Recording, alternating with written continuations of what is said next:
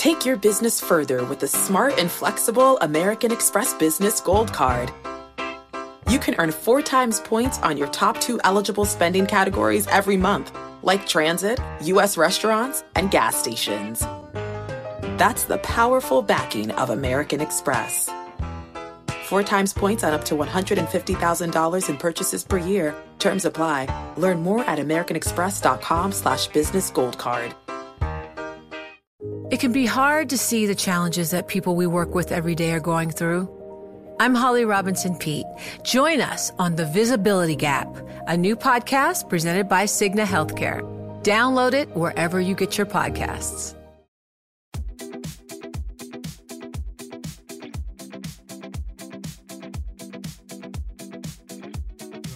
Hey, Dana. Hey, Mark. Are you looking forward to the new year? I try not to think about it as the new year as much as my birthday, because New Year's Eve is my birthday. Oh, yeah, I did know that. But this is also the turn of the new decade. So which is better, your birthday or the turn of the decade? Well, I'm going to be on my way back to London on my birthday, which means I won't be celebrating New Year's Eve. But my mother used to tell me when I was a kid all the fireworks were for me. So if we continue to operate under that premise, maybe it's a draw? Okay, fine. That works. What are you looking forward to about the change of the decade and the new year? Well, clearly it's going to be IMO 2020, when new regulations come into force for the global shipping industry. Clearly. Joining us today in the studio is Richard Chatterton, who is our lead oil analyst. And Richard's actually based out of our Singapore office. Mark and I had a business trip to Singapore last year around the new year. And Mark, what do you remember most about Singapore? Chili crab. It was really tasty. Apparently it doesn't come from Singapore, though. I don't know. Maybe if anybody from Singapore, they can correct me on that. But tall buildings. I don't know. And the Merlin. Don't forget the half mermaid, half lion. Right. Well, the thing I remember most of all about Singapore is when you look outside the window and you're flying in, you see ships in that bay, more ships than maybe I've ever seen anywhere. And I actually grew up in Northern California. I've seen quite a few ships in the San Francisco Bay, but Singapore, you've got more ships in one bay than I even thought was possible. So it is perfect that we have Richard Chatterton joining us today to talk about shipping and IMO 2020. We actually write a monthly report about IMO 2020. If you would like to read it, you can find it on the Bloomberg terminal at BNEF Go, on BNEF.com, or on the BNEF mobile app. And if you're already turning this podcast off thinking, it's about shipping, it's not for me, well, you'll find out pretty quickly that this really applies to pretty much every sector. So have a listen, stay tuned, and let's jump in with Richard. As a reminder, BNEF does not provide investment or strategy advice, and you can hear our full disclaimer at the end of the show. Now let's jump in with Richard. Hi, Rich. Thank you for joining us today. Thank you for having me. IMO 2020 is a phrase that I was not familiar with until this year, but is pretty much all anybody can talk about in the shipping industry at the moment. Can you please tell us what it is? Well, being an oil analyst, it's pretty much the only thing that I've worked on for the past 12 months. IMO 2020 is the most important regulatory change to impact oil product markets for decades. It is creating significant disruption and complications for the shipping industry, but it's also a big deal for the refining sector. So from the 1st of Jan, the sulfur fuel content specification, as regulated by the International Maritime Organization, will fall from 3.5% sulfur content to 0.5% sulfur content. Now, that is a really, really big shift. To put it into context, sulfur has been regulated out of pretty much every other sector where oil is used. Why? Because it's a very undesirable pollutant that causes localized air pollution in an urban setting.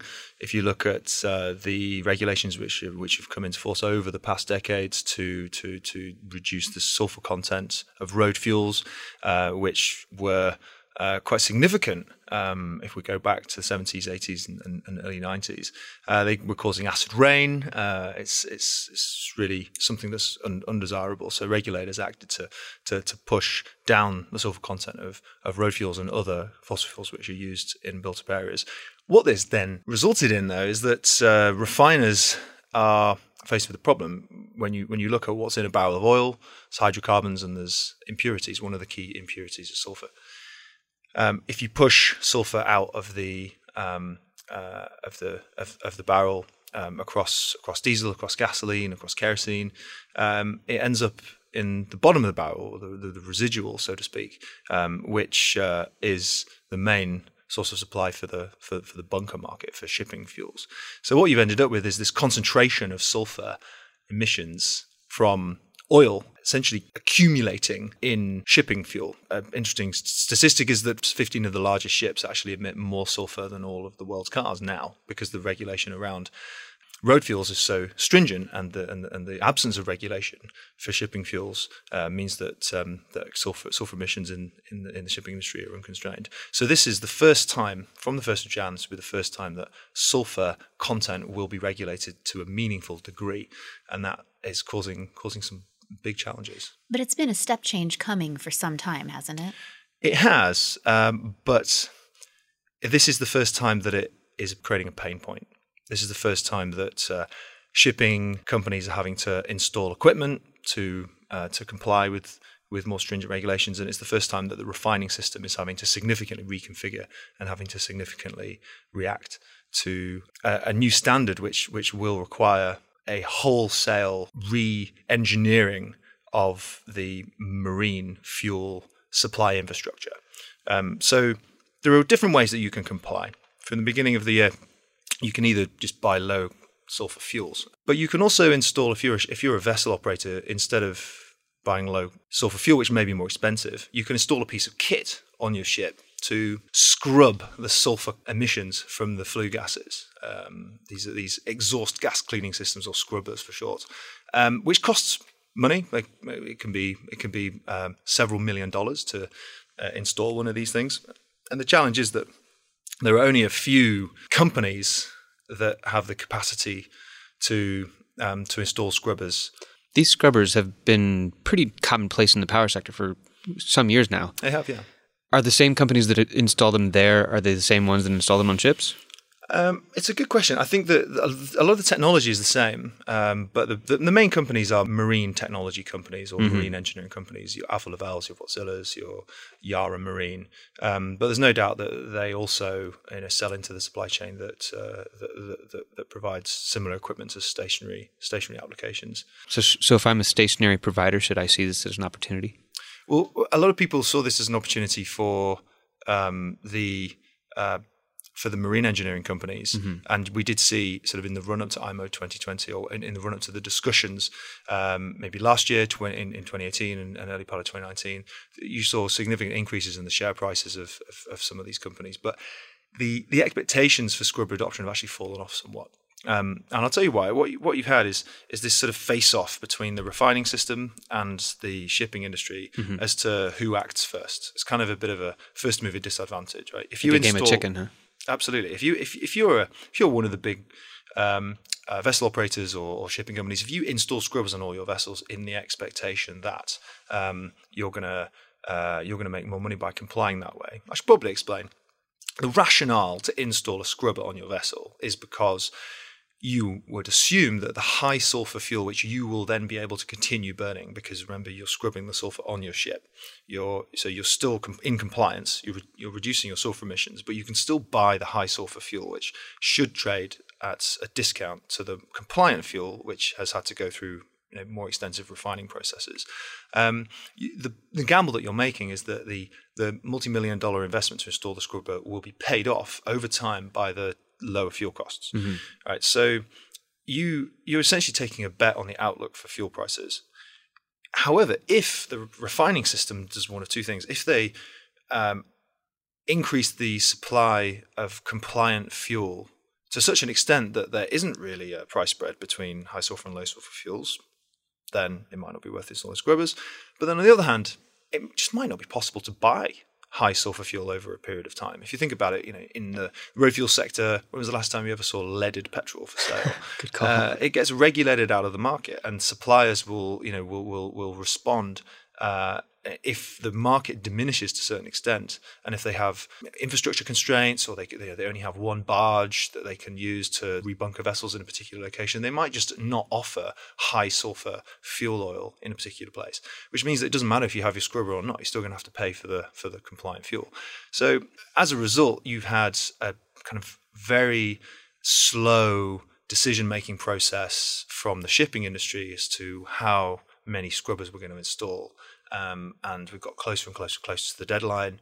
Earlier this year, there were some big estimates that were put out there by other analysts, 5,000-6,000 scrubbers by 2020. Our number's always been around about 3,000 to 3,500. We think by the end of the year, the number will be about 3,000. So that means about 1 in 10 large ships will have 1 in 10 ships, not the largest ships, but 1 in 10 of the marine fleet will have a scrubber installed. That means that there's this sort of equilibrium that we've got to, right, where companies are sort of hedging their bets. They're installing a few scrubbers here, and they're gonna buy compliant fuel for the rest of their fleet.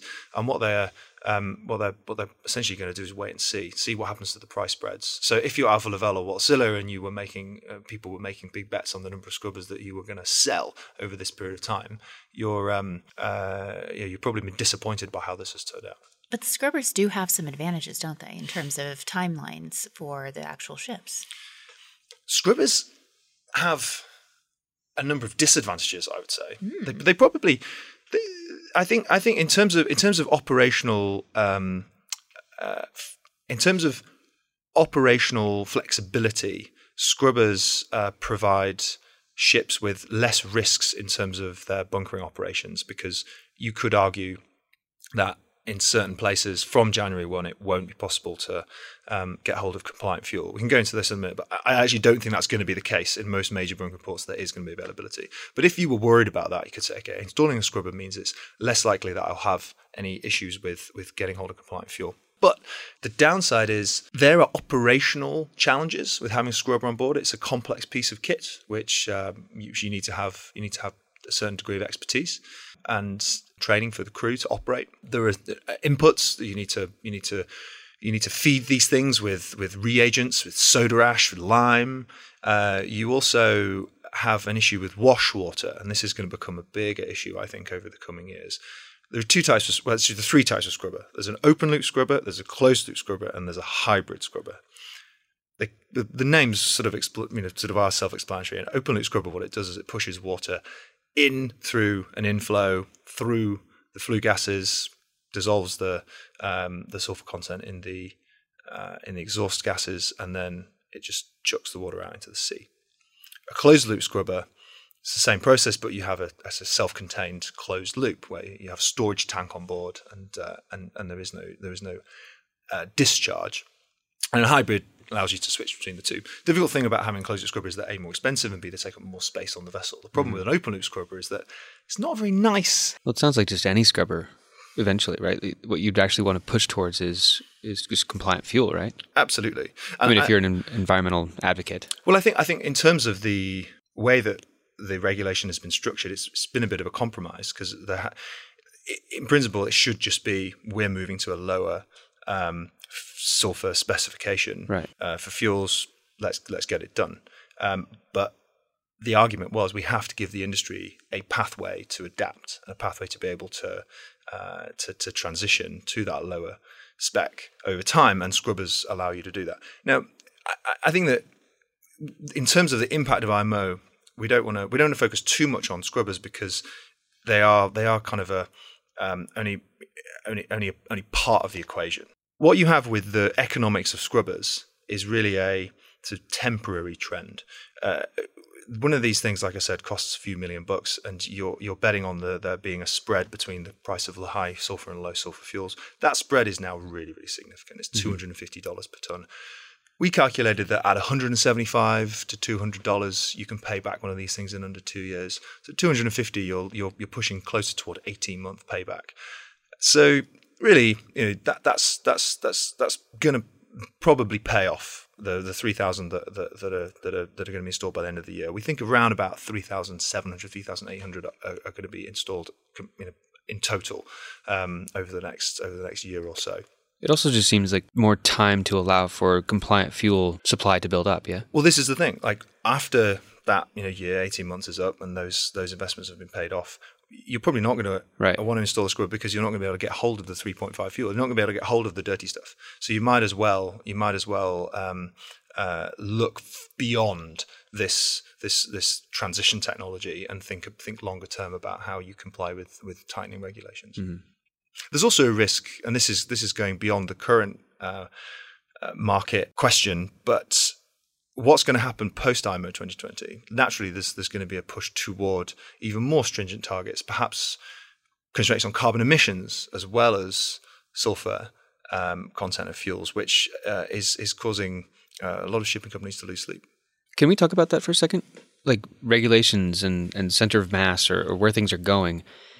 Who is enforcing these rules, right? So is it just kind of consensus, or did they ratify something, the shipping companies, or what are they losing sleep over? If they say, just forget it, I'm just not going to comply, who's going to say anything? Well, there's two sectors which sort of fall outside of or falls through the cracks, should I say, of the global climate policy debate. When you look at the Paris Agreement, it's structured around country-level targets. Mm-hmm. So each country adopts a goal for its long-term low-carbon pathway. International aviation and international shipping are the two sectors which fall outside of that framework, because which country are we talking about? Which country is responsible for those emissions and for that fuel consumption? So what you have is a sort of delegation of the climate policy framework to the multilateral institutions which are most well aligned and most well positioned to be able to carry the issue into some form of regulatory framework. So for aviation, you have ICAO, it's the International Civil Aviation Organization, and for shipping, you have the IMO.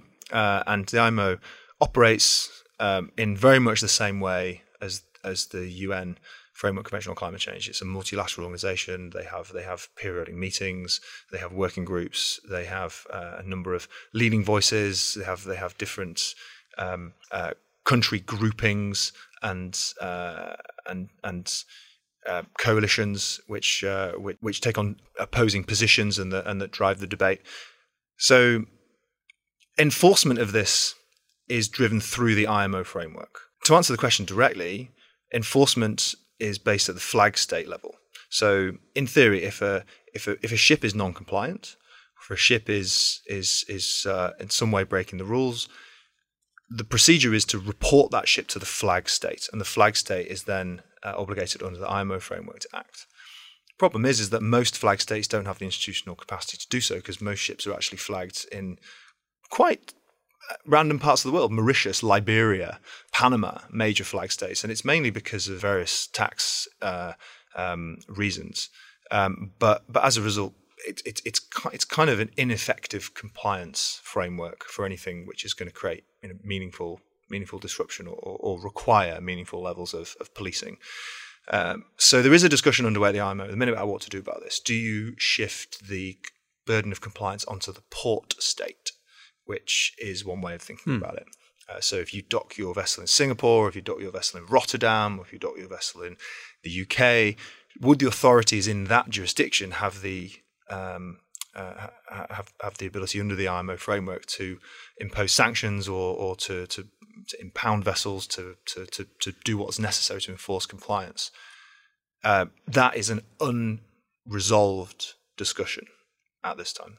Is that why other industries or other people, investors, companies are interested in this? Because if it transitions to the port country, right, and my goods are being held up in port or outside of port, then that affects me. My deliveries are not being shipped, right? So is that why non-shippers are worrying about IMO, or is there something else?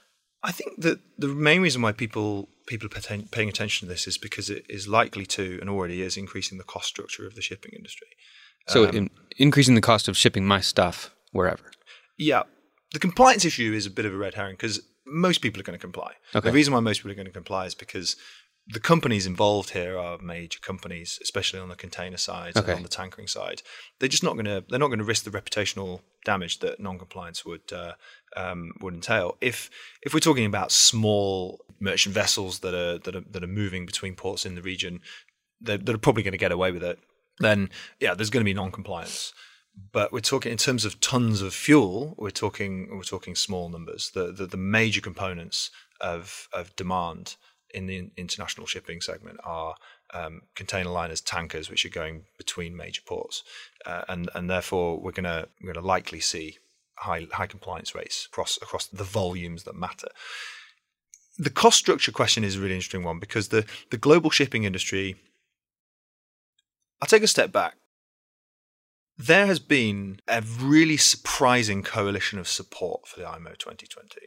And I've followed through my career the climate negotiations and regulatory discussions at the international level for many years. And there's never, ever been a situation that I've seen where governments and business and civil society all agree on the approach that's being taken and want it to be implemented as intended.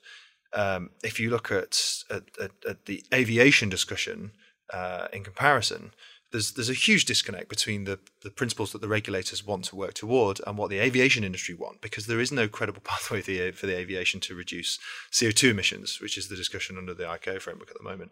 For IMO 2020, though, the reason why the shipping industry are on board is because there's a big surplus of capacity in the market, and it's been there pretty much since the financial crisis. Before the financial crisis, there was a very high increase in the rate of shipbuilding. That overhang is still really, really depressing shipping rates globally across almost all segments, but particularly in the bulk carrier segment.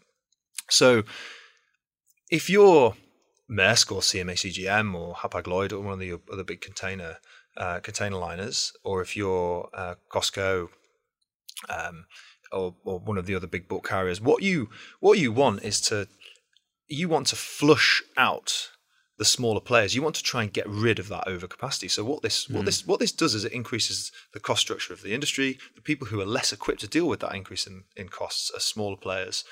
They're going to get out of business first. You might have a little bit of pain if you're one of the bigger players, but it's going to be to your benefit ultimately because hopefully the whole market can be brought back into balance. So I think that in terms of cost, there's sort of two dynamics at play. One is the fuel costs are going to go up, but we're not talking a huge amount here. We're talking for a container to be shipped from Rotterdam to Singapore. It's approximately an increase of $50 to $100. And I live in Singapore. When I moved out there, moving my stuff cost thousands of dollars in containers. So we're talking about a couple of percentage points in terms of the cost of transporting goods. However, the real shift or potential shift in the cost of shipping is not going to come from increased fuel prices. It's going to come from a tightening of capacity in the shipping market, which IMO 2020 is not in itself going to bring about, but it's definitely going to work in that direction. What are you watching for on January 1st? What are you going to know on January 1st that you don't know now? First thing I'm going to do when I open up my Bloomberg terminal on the first trading day of the year, is to look at the price spread between high sulfur and low sulfur fuel oil, because that is the key indication of the extent of the dislocation in the market that this is causing. It reflects the balance of availability of compliant fuel with non-compliant fuel. It also gives an indication of how refiners are going to respond and what refiners are essentially faced with in terms of the pricing environment. So what happens from the 1st of January will define how the dynamics of the downstream economics will look for a period of time. And the question will then be, how big is that dislocation and how likely is that dislocation to persist? Because that's gonna create trading opportunities. It's gonna create interesting, unusual movements of crude and products around the world, potentially. There's also the potential for this to actually impact diesel prices quite consistently. One of the big question marks that's been hanging over the market all year is, will IMO 2020 increase diesel prices overall? We've had this question from a number of clients that don't really have any interest in shipping. They just want to make sure that their cost of diesel doesn't go up. The expectation has been that it would. The expectation has been that there will be an increase in middle distillate demand. Middle distillates is the the catch-all term for diesel, for kerosene, for gas oil, for that middle cut of the barrel. And there has been this expectation that because of IMO 2020, more of the middle distillate supply will have to be pushed into the marine sector. So far, that doesn't look like it's the case. So far, what we're actually seeing is the opposite. There's weak demand fundamentals for diesel because of the China-US trade war, because of weak economic growth fundamentals, because there's been particular softening of demand for diesel in India over the last few months. That's actually having much more of an impact on refining margins and middle distillate prices than IMO is at the moment. Whether or not come 1st of January that switches will remain to be seen. Thank you so much for joining us today. And I think we look forward in actually having you back after the 1st of Jan. And this has actually all had some time for the dust to settle, or maybe the sulfur to settle, if you will. Thank you so much for joining us today, Rich. Thanks for having me. Bloomberg NEF is a service provided by Bloomberg Finance LP and its affiliates. This recording does not constitute, nor should it be construed as, investment advice, investment recommendations, or a recommendation as to an investment or other strategy. Bloomberg NEF should not be considered as information sufficient upon which to base an investment decision. Neither Bloomberg Finance LP nor any of its affiliates makes any representation or warranty as to the accuracy or completeness of the information contained in this recording, and any liability as a result of this recording is expressly disclaimed.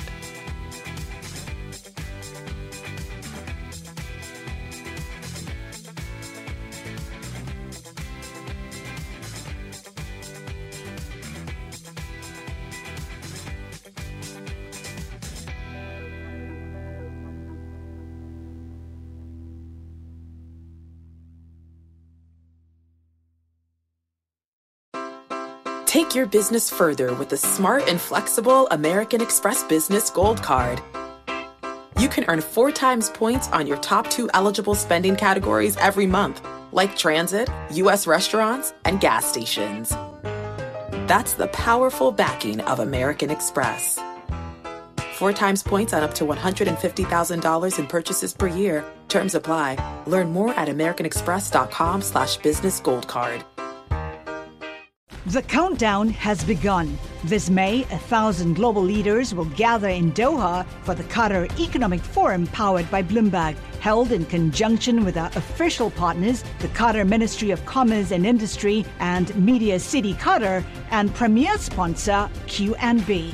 Join heads of state, influential ministers, and leading CEOs to make new connections and gain unique insights. Learn more at QatarEconomicForum.com.